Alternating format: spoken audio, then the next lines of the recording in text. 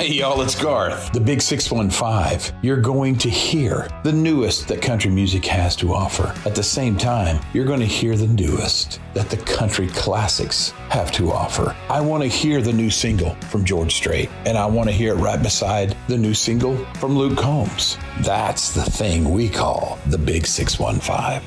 Download the free TuneIn app from the App Store. That's TuneIn. Or ask your device to play the Big 615 on TuneIn. Hey there, it's your friend Stormy Warren here, and I want to invite you to my new home, the Big 615, exclusively on TuneIn. It's the official home of country music broadcasting live from Nashville to the world. Get the latest on country music, from your favorite artists to the hottest songs climbing up the charts. Oh, and it's commercial free. Hear it all on the Stormy Warren Show, weekdays from 7 a.m. to 1 p.m. Central. Download the free TuneIn app from the App Store. That's TuneIn. Or ask your device to play the Big 615 on TuneIn. Welcome to Garden Views. Interesting conversations with interesting people who have done and or are doing interesting things. So sit back and enjoy. Welcome everyone into Garden Views, and we're welcoming back now our third-time guest, Professor Patricia DeGennaro. Now, since it's her third time, I'm definitely not reading all of the places and things she's done because there's just too many of them. So we're going to point that she's a senior fellow and project lead for the Balkans Next Research Initiative at Joint Special Operations University. But she's done a million other things. She's worked at places like New York University and George Mason University, Department of National Intelligence, U.S. Army, Director of National Intelligence, things like that you might have heard of. But if you want to hear everything, definitely listen to the prior two shows, which you should do anyway. So this is great. We are covering this is like a recurring series. It's not like a recurring series. It is a recurring series. We're talking about things that we need to know about. I'm going to need to come up with a more clever title, but last time we talked about a bunch of things, and Professor DeGennaro had 3 sort of foreign and 3 domestic. I'm in the U.S., so take that as it is. We ended up covering a whole lot more because of my questions and things like that. Now, 3 of the regions and or specifics that we talked about are probably going to get raised again because we're recording today, June 27, 2023. And for anyone who's aware, there was recently maybe a coup, semi-revolt, something in Russia with their Wagner group, which is a mercenary private army that's, pretty much all but formally associated with the Russian army and Putin's former private chef, former best friend, maybe now worst enemy. I don't know. Apparently it was brokered by Belarus. Maybe it was just someone pretending it was Belarus and it was being a puppet again. Maybe it's real. I don't know. And also Sudan. We talked about Sudan, and that ceasefire broke down, and there's been fighting there again. And since Russia was having so much fun in their own little neck of the woods, they decided to flex their muscles, and they bombed some Syrians again. So those are all things we talked about before. I don't know if we're talking about all of those things, but I'm sure we're talking about some of them. So instead of me speculating and wasting time, Professor, thank you for coming back in and let us know, what do we need to know about? Well, I think this week I'm hitting more on international issues than I am going to hit on domestic issues, because I think right now a lot of things are going on out there that we need to talk about, and I think that a couple of them are out there in the news and people have been hearing a lot of different things. So I thought maybe we could first and foremost discuss the Wagner group. You brought up the Russian regulated, or I would say it is kind of a regulated militia, because it certainly has the backing of the Kremlin. And I think this is a really interesting issue because of Vladimir Putin, or President Putin's long-term relationship with Prigozhin, who is the lead or the head of the Wagner group as a whole. But they're not just in the Ukraine, so this takes on a much larger dynamic, I think. So the one thing that's really important is that Rogozin has known Putin for a very long time. They have a big, long history, and he helped him make a lot of money in the past. He then took on leadership of this militia group, which works in various parts of the world, including not only Ukraine, but Syria, parts of Africa, including areas in the Sahel. And he's quite instrumental and I would say interconnected with a military, with the state military. And part of his issue with the current events was that state military was not running its own organization up to par, or what he thought was up to par. So that's where kind of that started. And then it spiraled into some of his troops being targeted while they were in Ukraine. So they turned around and decided to show a little resentment for that and go back home to Russia. And I'm not sure Putin liked that very much. Yeah, apparently there's a city in Russia, I think it's called Rostov or something of that nature, right over the border with Ukraine, a city of 1 million people. I never heard of it before, but it's 1 million people. That's not a small city. That's a major league city here in the United States.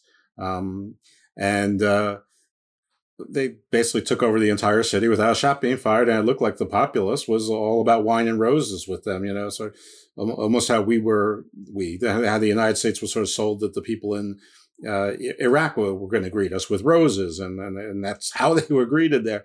Even as Prigozhin was leaving, there were pictures of people like rushing up to his SUV, not menacingly, but to thank him and shake his hand and cheering him on. And then he was missing for a couple of days, and no one was sure where he was.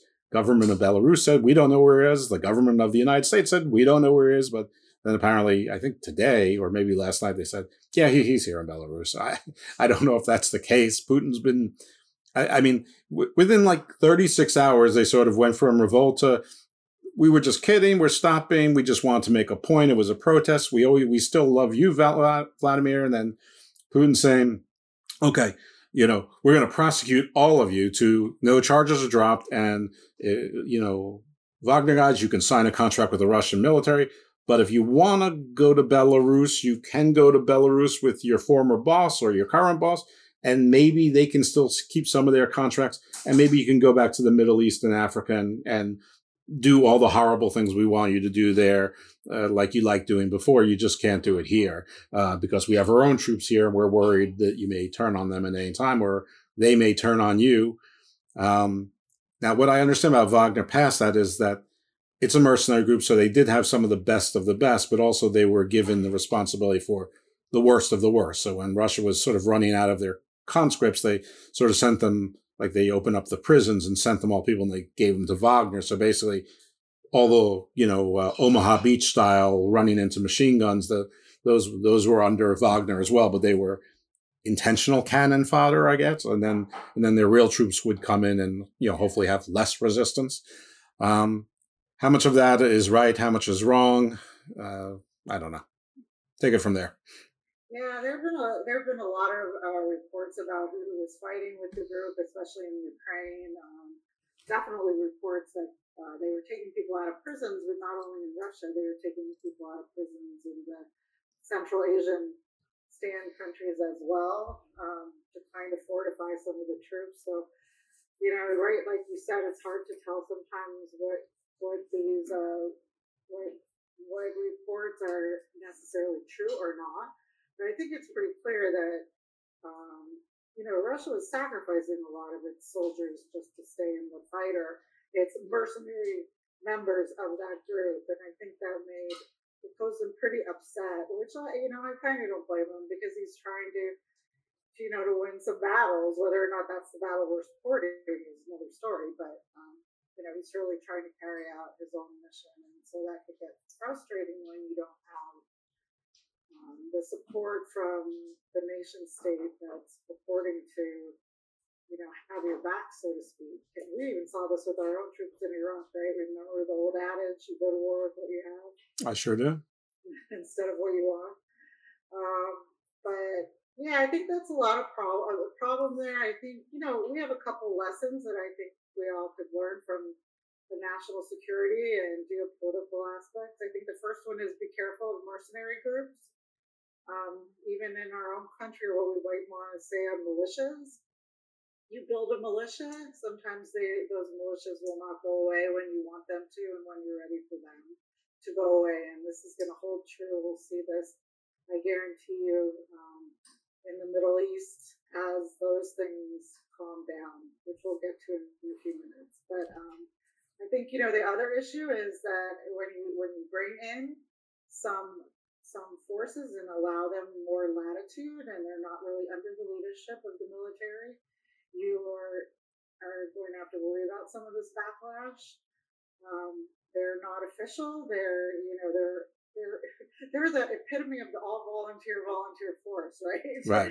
Where they don't have state backing, but they have state sanctioning to go in there and fight. And I think that that's a big issue that we need to look at. I think the third thing is that we got to find a way to stop this and get out of it.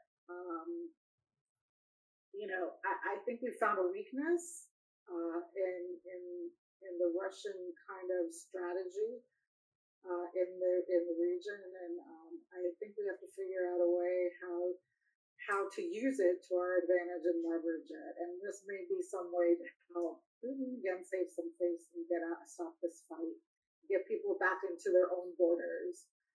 I'm not guaranteeing that. I wouldn't hold my breath for that, but I still think that that's really important to look at that diplomatic solution, which we need to think more and more about these days when we're seeing more and more displacement, violence, problems with maintaining that sovereign state. And we have to kind of think back to a little Westphalian ideas, I think, in how much do we want to honor sovereignty of the state? And who's in this? Is Russia in this too? Is China in this too? Who else can we help us leverage this? This is a pretty dangerous situation, as you might also imagine, and I'll sum this up. But I think when you have these root elements, you just don't know what they're capable of. Let's not forget that there's a nuclear facility in the middle of the Ukraine. There have been lots of reports and rumors back and forth, and I think propaganda machines kind of warning people of the risk of something happening to that nuclear facility, or just the use of some different type of, low-scale nuclear dirty bomb or weapon. Right. And I think these are extremely, extremely worrisome when you're dealing with an organization that's kind of out there on its own, making its own decision. Yeah, I was going to ask you what sounds like a very simple question, but I'm sure the audience realizes it's not, and that's who's we? Quotes around the word we. Is it the United States? Is it the United States and NATO? Is it the United Nations? Is it any coincidence that we all of a sudden recently started talking to China again and Iran, and that there was maybe a little bit over the top state visit for Modi, who is the duly elected leader of the world's largest democracy, but some of his inclinations are sort of anti-liberal democracy, but again, very popular in his own country. So, it's their government, and they are a nuclear power and the most populous country in the world now. They have surpassed China. They don't have the economic power, but they could get there, given the right kind of support. Now, my understanding of that that state visit is that we made some assurances to, meaning the West, the United States primarily, if maybe exclusively, but I'm not sure that the Indians made many assurances, which seems a little bit one-sided. Obviously we don't know all the details, but that might be because there was a decision made that, we need them more for this right now than we need them to be signing any deals to, buy X amount of soybeans from, farmers or whatever. So I don't know. I went in a big roundabout circle, which is my milieu. But the question was, who's we? And are these things related? Yeah, I think that's a very good question, especially now when people are just picking up to go and fight again. We've definitely seen this throughout history. where there's battles between certain groups of people within within the same area, and people are going just taking up arms. We saw this in Ireland, Israel, Palestine. We've seen this in other places in Spain throughout history, but now we're seeing a lot of international players, just international individuals picking up arms and going to different countries. And I think that we really have to sit back and think a little bit about what our strategy is on that. And in addition, you brought up India and you brought up Modi. This is the visit we had this past week. It wasn't exactly on my topics, but we might as well pick it up. So I think you're seeing a lot of movement in the East with parties, not necessarily loyalties, but trying to hedge, I would say, and balance both the U.S., China, Russia, Iran. I mean, there's all of these major players that smaller countries right now are trying to balance both to maintain their own systems, whether they be authoritarian or not, their own relationships with these different parties, and how are they going to not necessarily align with, but balance the East and the West. And India's always stayed quite neutral when we've asked them to kind of choose between us and China or us and Russia. They have a lot of economic ties to both of those countries. They've told us over the years that they can be partners and cooperate in certain areas, but they're not going to be necessarily a steadfast ally like we have in Britain or someone else. So I think these are important things to understand. And then is the U.S. government and the U.S. national security apparatus. Hey y'all, it's Garth. I love the country music family. I love the country music family of artists and the country music family of songs. Some of the greatest artists to ever grace music are under the flag of country music. And some of the greatest songs in music history are under the flag of country music. The Big 615, you're going to hear the newest that country music has to offer. At the same time, you're going to hear the newest that the country classics have to offer. I want to hear the new single from George Strait, and I want to hear it right beside the new single from Luke Combs. And I think the country music family is one of those families that is very inclusive and wants both the established artists and the new artists to be side by side in this thing we call country music. Download the TuneIn app from the App Store. That's TuneIn. And by the way, yes, it's free. You can also ask your device to play the Big 615 on TuneIn. Hey y'all, it's Garth. The Big 615, you're going to hear the newest that country music has to offer. At the same time, you're going to hear the newest that the country classics have to offer. I want to hear the new single from George Strait, and I want to hear it right beside the new single from Luke Combs. That's the thing we call the Big 615. Download the free TuneIn app from the App Store. That's TuneIn. Or ask your device to play the Big 615 on TuneIn.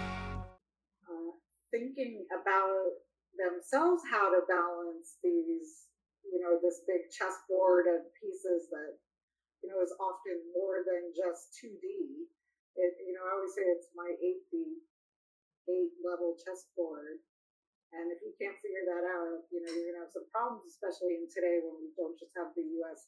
and that old Soviet Union power that are kind of have 2 feet on each parts of the world and are quelling most people that want to rise up or do something differently. Right. So do you think that India is going, the instability in that region can't possibly benefit them, and I can't imagine China is really thrilled with it either. What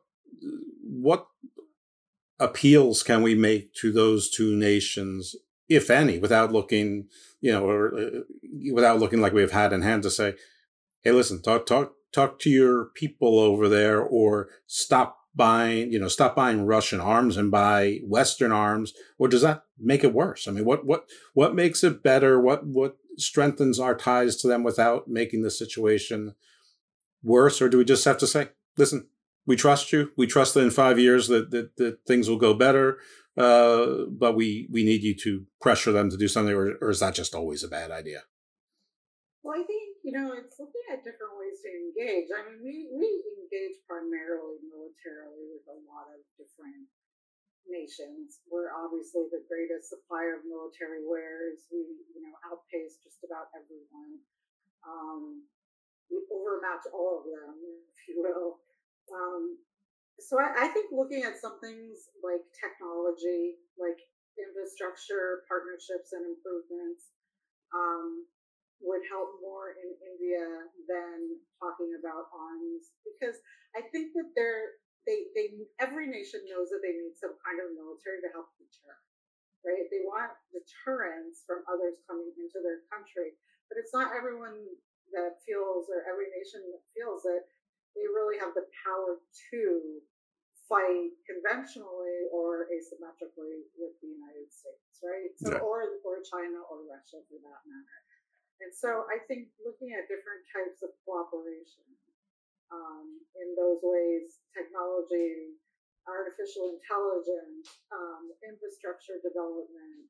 India is a very large market. We are always looking economically at ways to improve our economic engagement and influence, and that's the way that we need to start going, and depend less on just supplying the world with military equipment and wares, because that also puts the U.S. at a disadvantage, right? That goes back to the Eisenhower warning of the military-industrial complex, and if that's all we have to offer the world, that's very, that puts us as the U.S. in a very precarious position, because we're losing our economic leverage, our diplomatic leverage, and our informational leverage, which is true when you look at the information environment now, and the amount of disinformation that's being flooded through that, and the manipulation that other countries are using that with. So I think we have to look a little deeper, build a little better strategy, and understand that, we have a lot of places we can engage, and not everybody needs to be an enemy.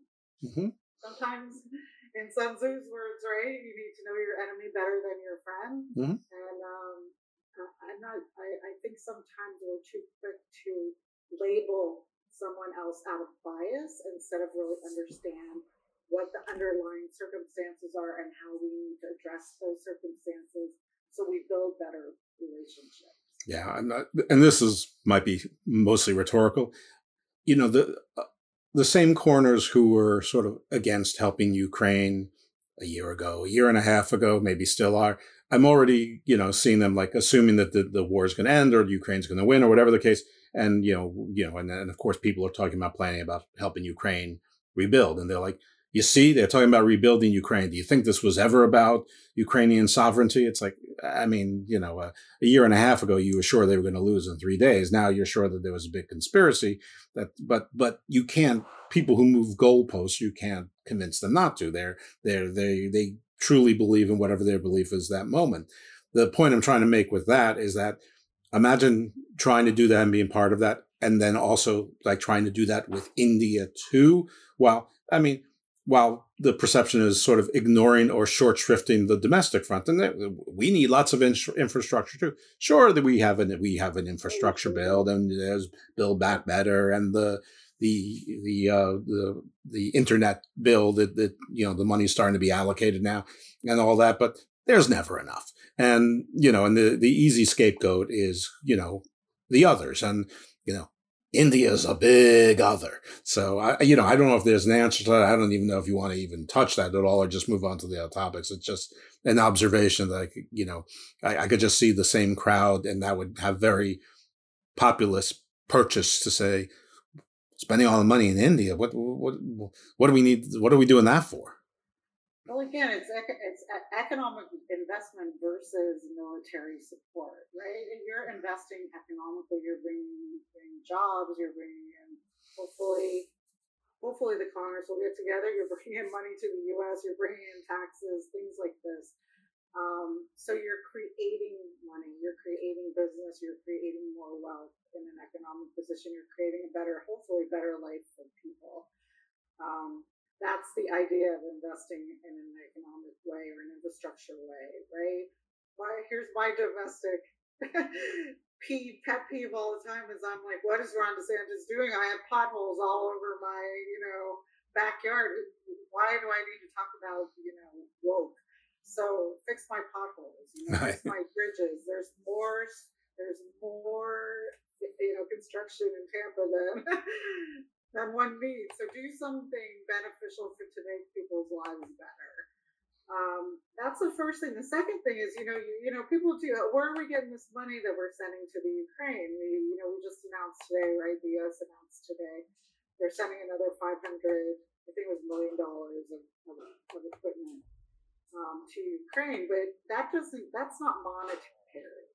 This is what we have to remember. And for it or against it, again, what we're doing is we're supporting our military-industrial complex. We have leftover tanks and whatever tanks and ranks and trains and automobiles that we don't want. Right. And we certainly don't need them. But we've spent a lot of money on them. So now we pick them up, we send them to Ukraine, they can use them against Russia. And we say, oh, look, we just gave you $500 million in equipment, right? Which we've already paid for. Right? We've already paid for because we already paid the military-industrial complex to make these things. And we'll probably repay the military-industrial complexes another time to remake them, and maybe more because maybe it'll also convince other countries who are still using Russian tanks to start buying, American tanks, which are more, especially NATO countries, so that they can be more easily integrated.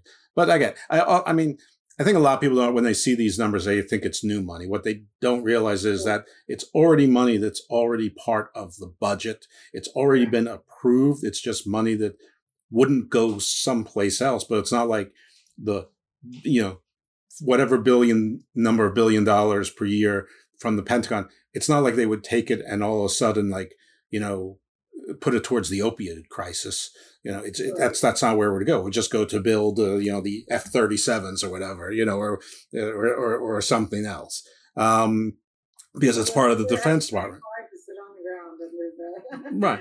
And one thing I know about government is that if your department or your agency or whatever has gotten a budget that's allocated, you spend every cent of it and make your case for more, because if you don't, you're going to get less next time around. And it's sort of always this chasing your tail effect. Anyway, so yeah, I'm sure that though wasn't everything on your list, and we've gone 25 minutes. This is a good thing for Americans to hear, because sometimes this is how we do think. We don't run our house budget like this, right? We don't. We say, okay, well, we're going to have this much income coming in. This is our budget for electricity, heat, groceries, whatever it is. And then next year, either, we figure out, did we make that budget, overspent, underspent, how much credit? We don't say, oh, look, we spent all our money now, and next year we get more, right? Because last year, we already paid for all those things. Right, exactly. So it's just, you don't pay for all that stuff beforehand. So every year, you're paying for the stuff for next year.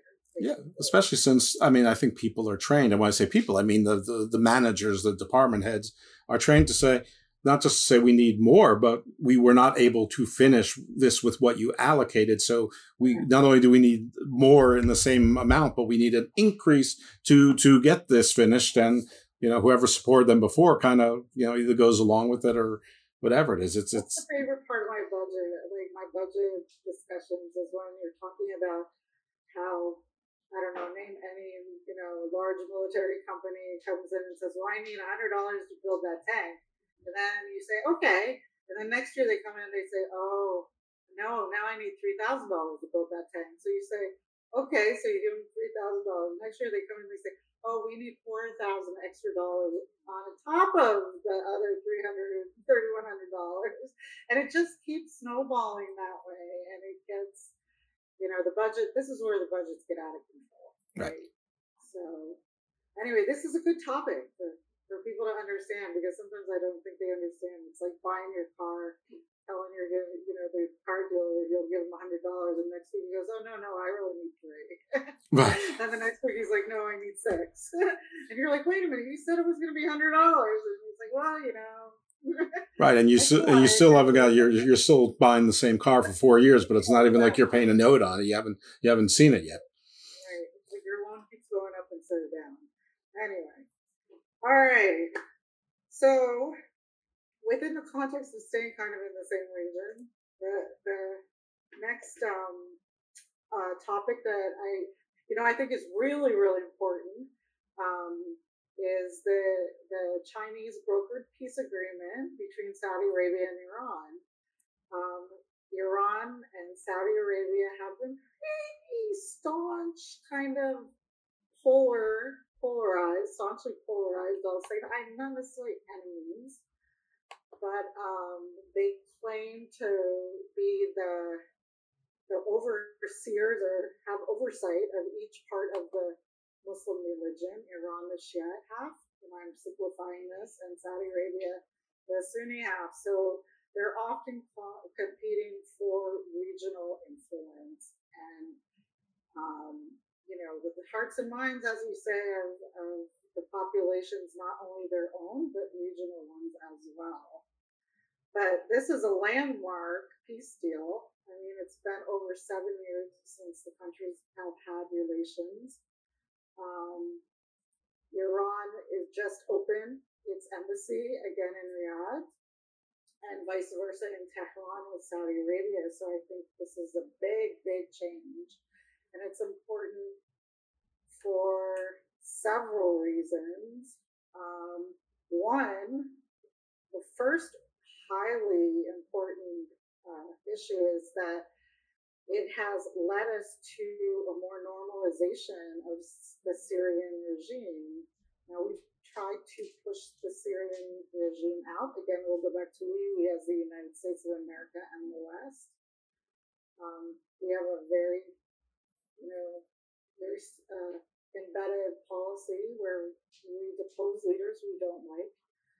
And we've tried to do that with Bashar al-Assad, but this particular peace agreement is going to shift that, because Saudi Arabia has already moved forward in bringing Assad back in Syria, back into the Arab League, therefore giving his legitimacy as the leader of that regime back to him.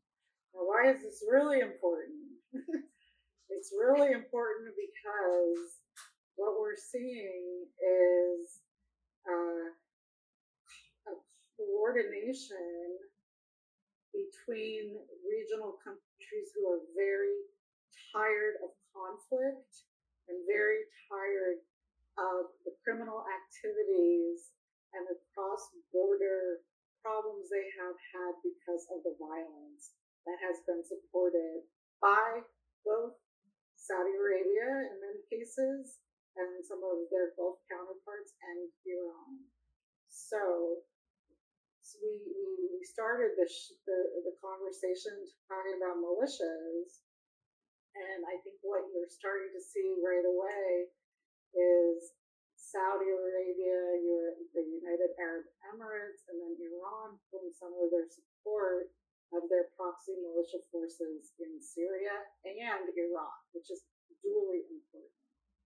It is duly important. There. And it's already sort of happened in Yemen. I wondered, since we have both Sunni and Shia at the table, I don't know what the Uyghurs are, but I imagine they fall into one of those sects. Someone will probably tell me, no, it's a different sect entirely. But is part of this that the Chinese are going to stop what seems like some form of genocide or whatever group enslavement, whatever that word for that equivalent is, or some combination of both? Is it going to stop, or is it just the Chinese brokered this? This is to help Iran and Saudi Arabia in the region, and nobody's talking about the Uyghurs. There's very little talk about the Uyghurs. I think the main strategy here for China is twofold. One is the sooner you get peace between Iran and Saudi Arabia, the more open economic flow of oil and gas there's going to be, and the more ability there's going to be for China to invest freely in both without antagonizing one party or the other. And in addition, helping both sides to have some further economic stability, which in Iran's case they really could use. Hey y'all, it's Garth. I love the country music family. I love the country music family of artists and the country music family of songs. Some of the greatest artists to ever grace music are under the flag of country music. And some of the greatest songs in music history are under the flag of country music. The Big 615, you're going to hear the newest that country music has to offer. At the same time, you're going to hear the newest that the country classics have to offer. I want to hear the new single from George Strait, and I want to hear it right beside the new single from Luke Combs. And I think the country music family is one of those families that is very inclusive and wants both the established artists and the new artists to be side by side in this thing we call country music. Download the TuneIn app from the App Store. That's TuneIn. And by the way, yes, it's free. You can also ask your device to play the Big 615 on TuneIn. Hey y'all, it's Garth. The Big 615, you're going to hear the newest that country music has to offer. At the same time, you're going to hear the newest that the country classics have to offer. I want to hear the new single from George Strait, and I want to hear it right beside the new single from Luke Combs. That's the thing we call the Big 615. Download the free TuneIn app from the App Store. That's TuneIn. Or ask your device to play the Big 615 on TuneIn. In addition to this, I mean, this has piggybacked on what you just said with Yemen, because now that allows Saudi Arabia to negotiate and really stop the violence coming over the border from Yemen, because part of the Iranian bargain here will be also to stop some of their support of those particular military movements from the groups in Yemen. They don't have any, and I think that's good for Yemen overall too, because they need some internal engagement and stabilization. In addition to that, what we've seen, almost instantaneously was Iran's re-engagement with Syria diplomatically, and Egypt, and Iranian and Syrian engagement almost, right after this happened. So you're seeing a more engagement of all of these players for peace in the Gulf. And again, I think they're just pretty tired of conflict. And not only that, they're pretty tired of the contraband and things that are going across the border, particularly, and I'm having kind of an old person's mind right now, those drugs that are going from Syria into Saudi Arabia that are the amphetamine, like the amphetamine problems we're having here. And they are very, very concerned about these things, as well as any other criminal activity that's going back and forth. And Saudi Arabia is just like, okay, that's enough. I've had it. And I think they were the party to have to lead this because of the influence that they do have on all of the Gulf countries and including Iraq. And Iraq has also been very active and engaged in this kind of regional negotiation to help bring Iran into the fold, because it has probably one of the oldest and closest relationship to Iran of most of the nations, other than probably Oman and Qatar in the region. So, is that good news? It's a very interesting shift. It's going to be a very interesting dynamic to see how the U.S. kind of balances its own position in these areas. I can't help but notice that while this happened, at the time where the world really needed more oil coming, that Saudi Arabia said we're not going to give you more. In fact, we're going to do less. And that could have just been plain old self-interest. But was there also a little bit of, you've got some new friends now, so watch how you talk to us? Oh, absolutely. And I think that's been a long time coming. China is, although we often make China out to be our newest military threat. And in some cases that's probably true. They're not a small, military. They're very powerful, but most of the engagement they do is economic, right? It's looking for resources. It's looking for ways to support themselves internally. It's looking for how to make their population stronger and live better. I mean, this is how, not that it's 100% happening, but the perceptions and the actions and the behaviors that come out of China are more economically focused. It needs oil, it needs gas until those things change, right? Until we make alternative energy a reality. And it's absolutely part of the strategy in this geopolitical area moving forward. And Iran is half owner of one of the major the largest gas reserve, right, in the world. And I think it sees a lot of opportunities for those things happening and changing in its own interests. But it's looking at shared interests here. And I don't know if that's 100% trustworthy, and that depends on the negotiators from Iran and Saudi Arabia, how they look at things, how they decide to do those negotiations and economic strategies for exchange. But that's the basis of the relationships at this point. Okay, let's move back to the region a little bit further to the west, but not exactly the west.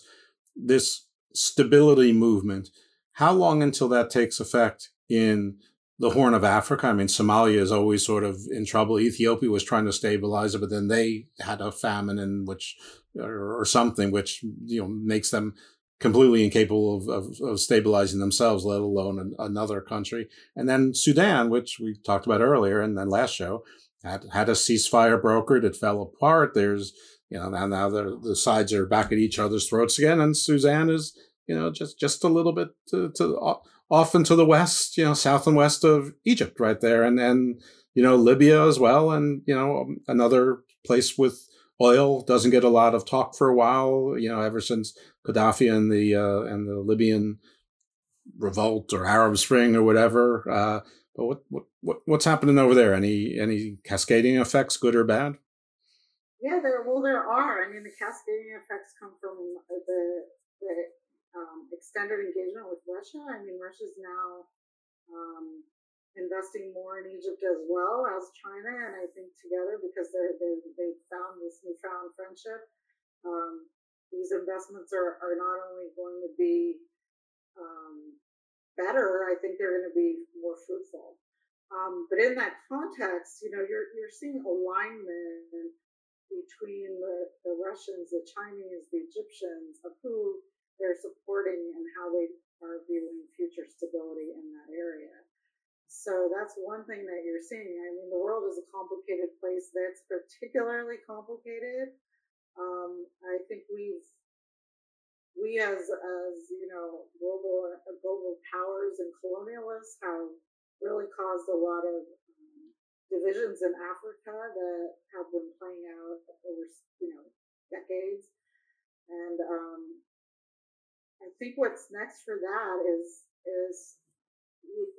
African leadership, and we're seeing some of that come out of that part of the world, particularly the coalition that came and visited President Zelensky and visited President Putin to try to help them work on some peace. Now, I'm not sure, how that all worked out, but at least I know it didn't work out to peace like we saw with China and Saudi Arabia, but at least we're seeing some effort, not only of working together, but to have some kind of voice in how they're starting to participate in the international community. So we're seeing these efforts start, I think, as people who care and want to see this globe last a little longer for a little more generations, and want to help the climate and the future of the world as itself. We need to think about keep an eye on what's happening there and support it. And we saw actually this past week that President Macron hosted a summit in Paris on financial cooperation in order to tackle some of these issues, health, poverty, climate change in Africa and the rest of the world who are more worried about it than the West seems to be. So I think you're really seeing some global dynamic shift, and I hope the U.S. is paying attention. Okay. All right. So I'm sure the next topic on your list, because I'm sure I've taken you all over the place. The next topic on my list, oh my God, I think we got over a lot of them. The other topic I was going to bring up, I think, was one more, which was the Davos. Summer Davos is in China right now.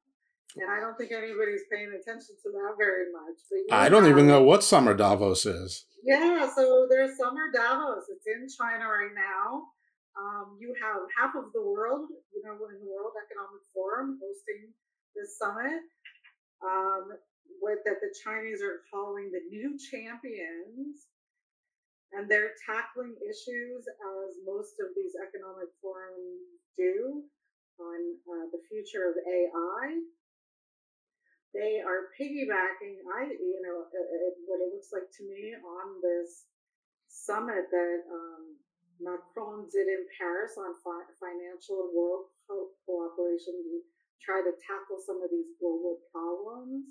So economic hurdles that countries are having, I think people panicked when the U.S. was balking about whether or not it was going to vote against or for the debt ceiling. And that scared a lot of people because they own a lot of debt in America. And I think the world is talking about it and we're not paying attention to what they're saying. But I think that really frightened a lot of different countries. And so there's a definite shift in talking about financial cooperations and way to tackle larger problems. And they're also, of course, talking about what China has now started calling sustainment of nature instead of climate change, which I think was, I thought was a very interesting way of looking at this issue, because really that's what we have to do in the long run, right? Arnold Schwarzenegger, as you know, has the new, I think, documentary out, and he's working very hard also on climate change issues. And I thought his kind of take on it was also very interesting, where he said, we're all dying from pollution. We have to figure this out. And so when you really think about it, that's what's true. We have all of these plastics in the ocean, all of these plastics getting in all kinds of fish and soil and, feed that not only we eat, but the animals eat that we... Well, to an extent, I remember even as a youth, and this is true, me, in my own shoes, in the 80s or 90s, so when I'm a teenager and in my 20s, and I'm sure it was when I was a teenager, so I'm talking, I can picture it, talking to my parents in the dining room, in the car, things like that, talking about, the environmental movement is not doing themselves any favors. They're talking about save the planet, save the whales, save the this, save the baby seals, save this. That's not the sales job.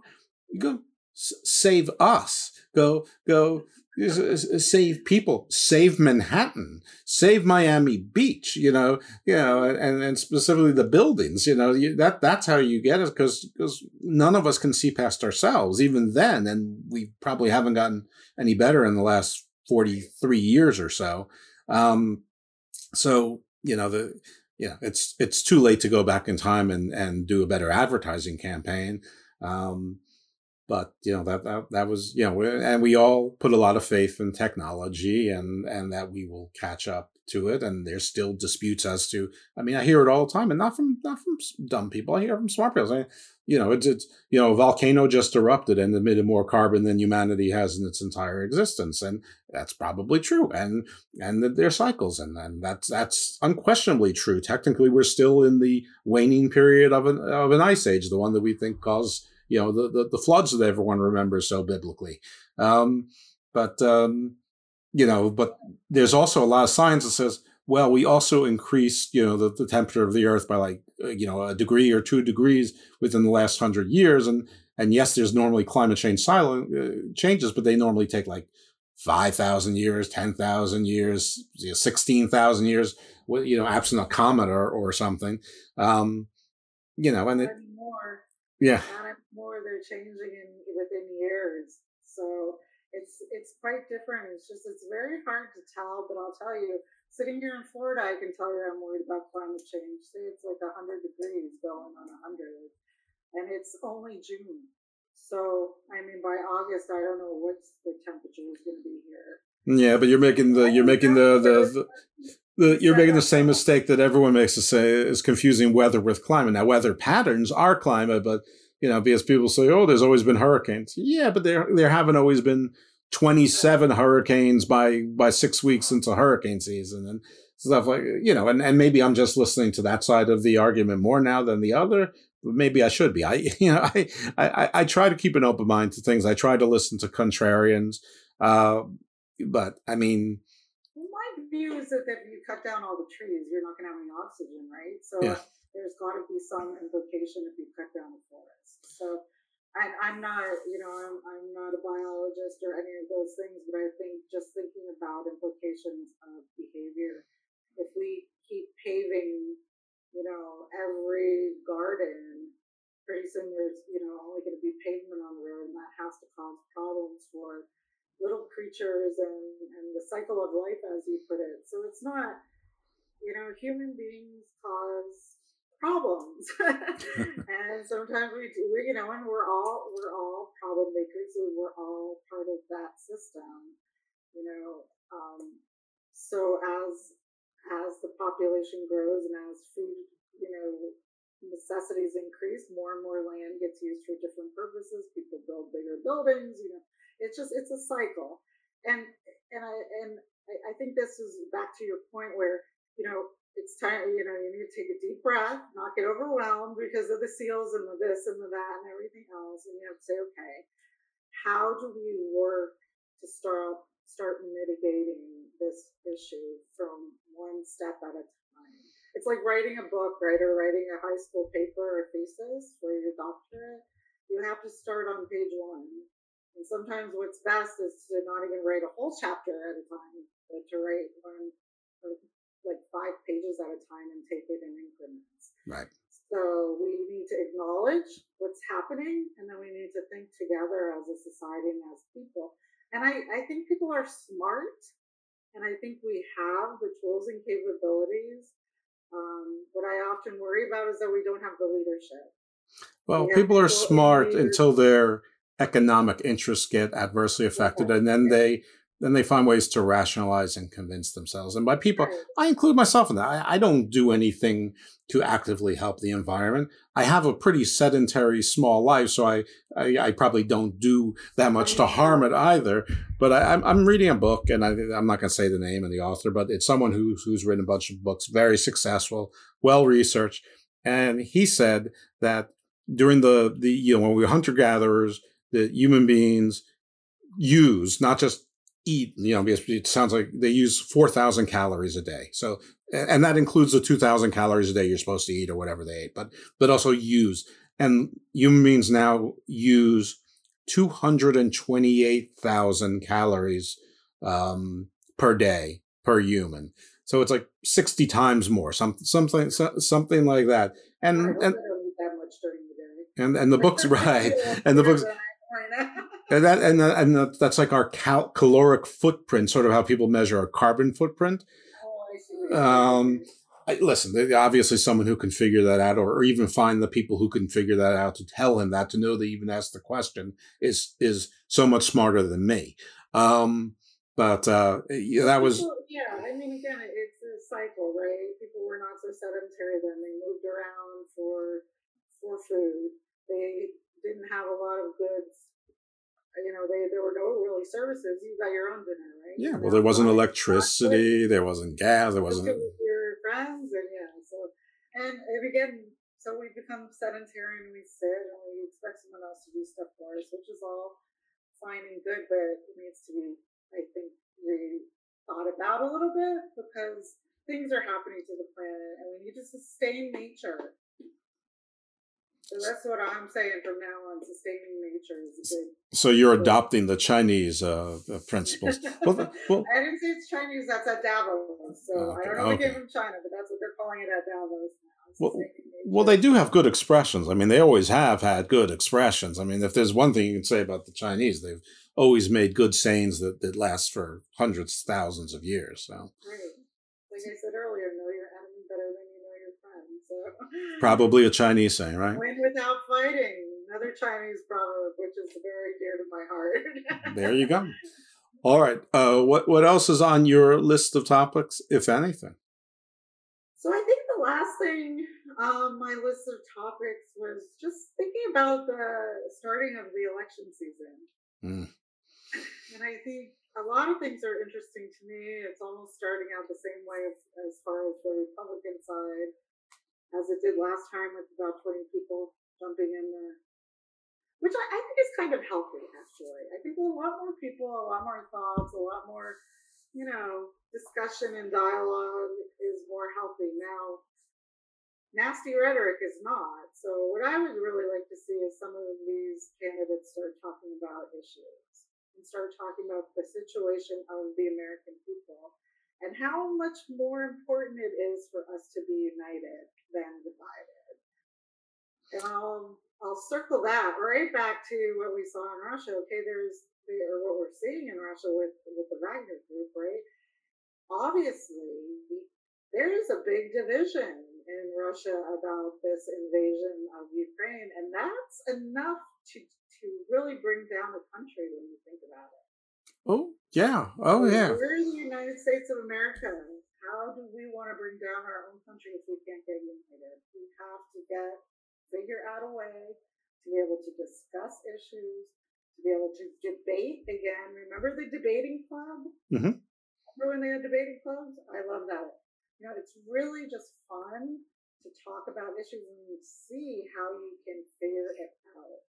Not about one way or the other, but about thinking about how can we make a win-win, right? And these are strategies that are being used by China, by Iran, by Russia, looking at win-win. So maybe there's some things we should learn and we need to work on here at home. Yes, we should. And it'd be nice if the country could just get back to actually trying to educate children as opposed to indoctrinate them. And whoever's hearing that message and going, yes, yes, yes, there's a pretty good chance that you're on one side of the indoctrination.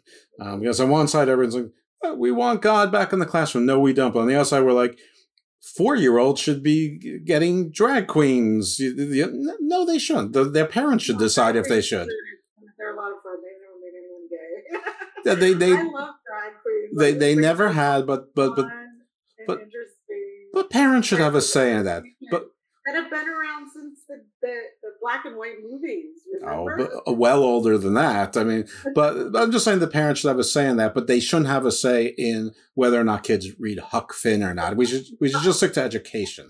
I think you put your finger on the point, and that's exactly what we need to do. The government should not be legalizing or legislating these types of decision making. We need to make sure parents get involved in their children's upbringing and their education. My mother was a teacher, and she always paid attention to what I was reading, what I was doing, how I was learning. Mm-hmm. And there's 2 things that were most important in my family. One was to be educated, and 2 was to think critically. Okay? So that meant from the time I was 0000, if I wanted to ride a bicycle, okay, I had to do my research about bicycles, get it all together, and tell my parents why or why not I should be able to ride a bicycle. And they would give me a yes or no based on that, how I made my case, basically, right? So, I think it's important to be diverse. It's important to be able to read all kinds of things. Mm-hmm. But what's important is that you discuss what you're reading and think about how that is incorporated into things that are happening in the world every day. You have to learn to think about it. Again, go back to debating about it. It's no good to ban a book. Right. I mean, I'd rather ban. We're going to ban Marx.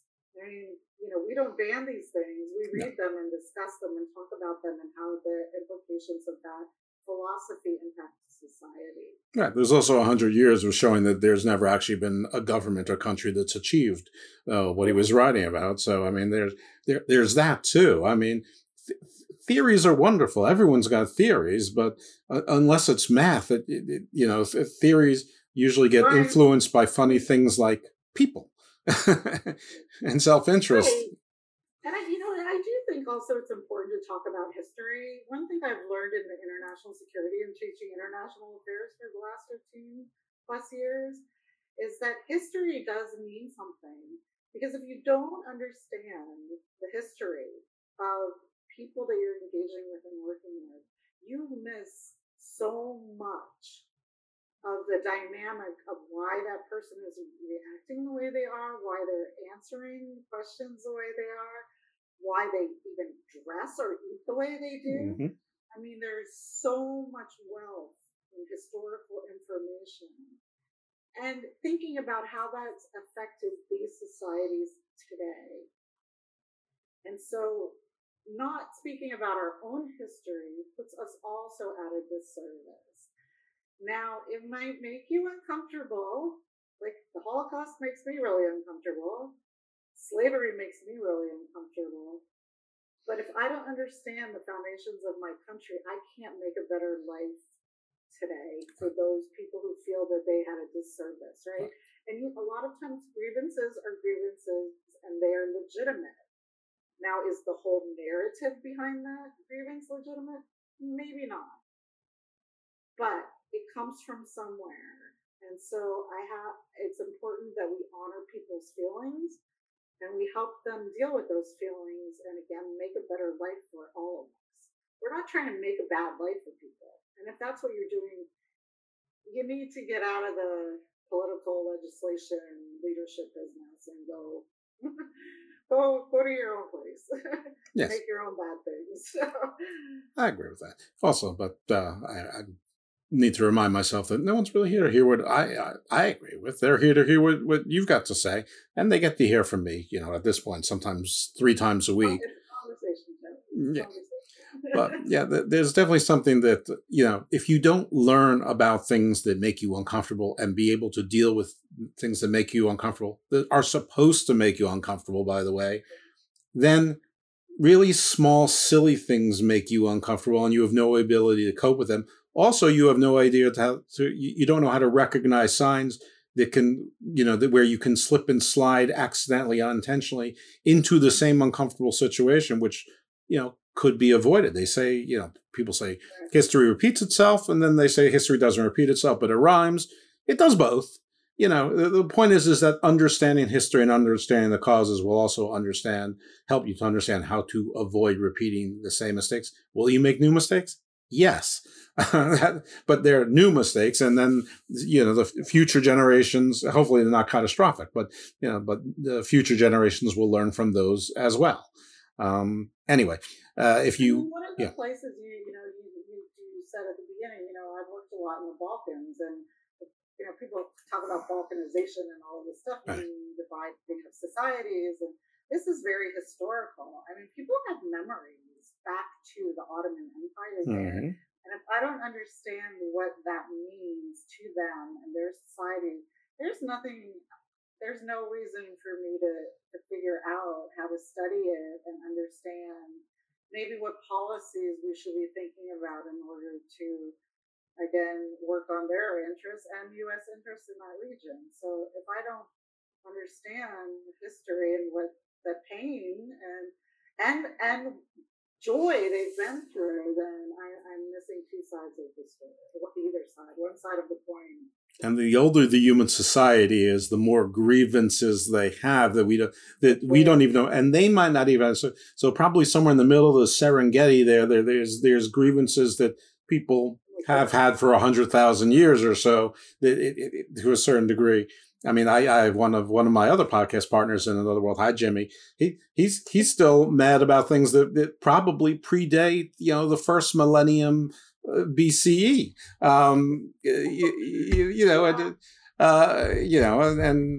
It's not really important where, but we were talking about adjacent to parts of the world that have to do with that, and that's not alone. There's far older, I mean, probably some of the things that are in Afghanistan that keeps it from being united go back to 75,000 years or something in some regard. So anyway. Certainly do. All right. Well, we've hit the hour mark, so I don't know if you have anything else that you wanted to touch on. So yeah, so then let's just let them know where to find you if you want to be found. PatriciaDeGennaro.com. You can find me there. And send me your thoughts. Okay, excellent. All right, well, thank you again, Professor, for being generous with your time. We'll schedule another one in a couple months, and I'll try to get this up in the next couple days. Thank you all for listening to Garden Views, and please give us a rating and a review, and refer us to your friends. Garden Views and its sister show, Garden Doom, very different, but sort of similar. I'm the similar part. All right, everyone, thanks for listening. Talk to you next time.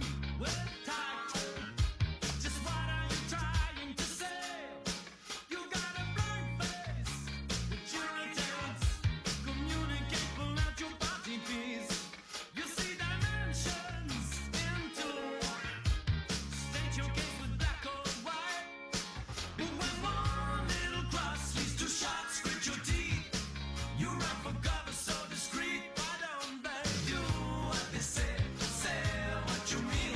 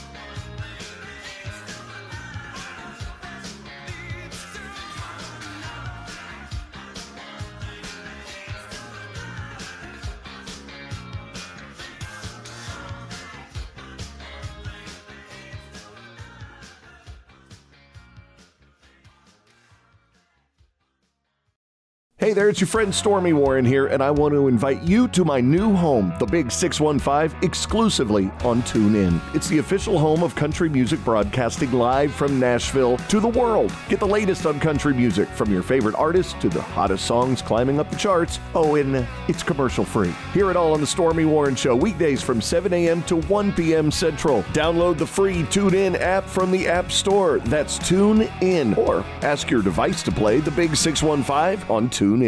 Hey there, it's your friend Stormy Warren here, and I want to invite you to my new home, the Big 615, exclusively on TuneIn. So what is the Big 615? Well, simply put, it's the official home of country music broadcasting live from Nashville to the world. Download the TuneIn app from the App Store. That's TuneIn. And by the way, yes, it's free. You can also ask your device to play the Big 615 on TuneIn. Get the latest on country music, from your favorite artists to the hottest songs climbing up the charts. Oh, and it's commercial-free. That means a whole lot more music and a whole lot more country. Hear it all on the Stormy Warren Show, weekdays from 7 a.m. to 1 p.m. Central. Download the TuneIn app from the App Store. That's TuneIn. And by the way, yes, it's free. You can also ask your device to play the Big 615 on TuneIn. And I look forward to having you join me on the Big 615. This is your country station. The Big 615.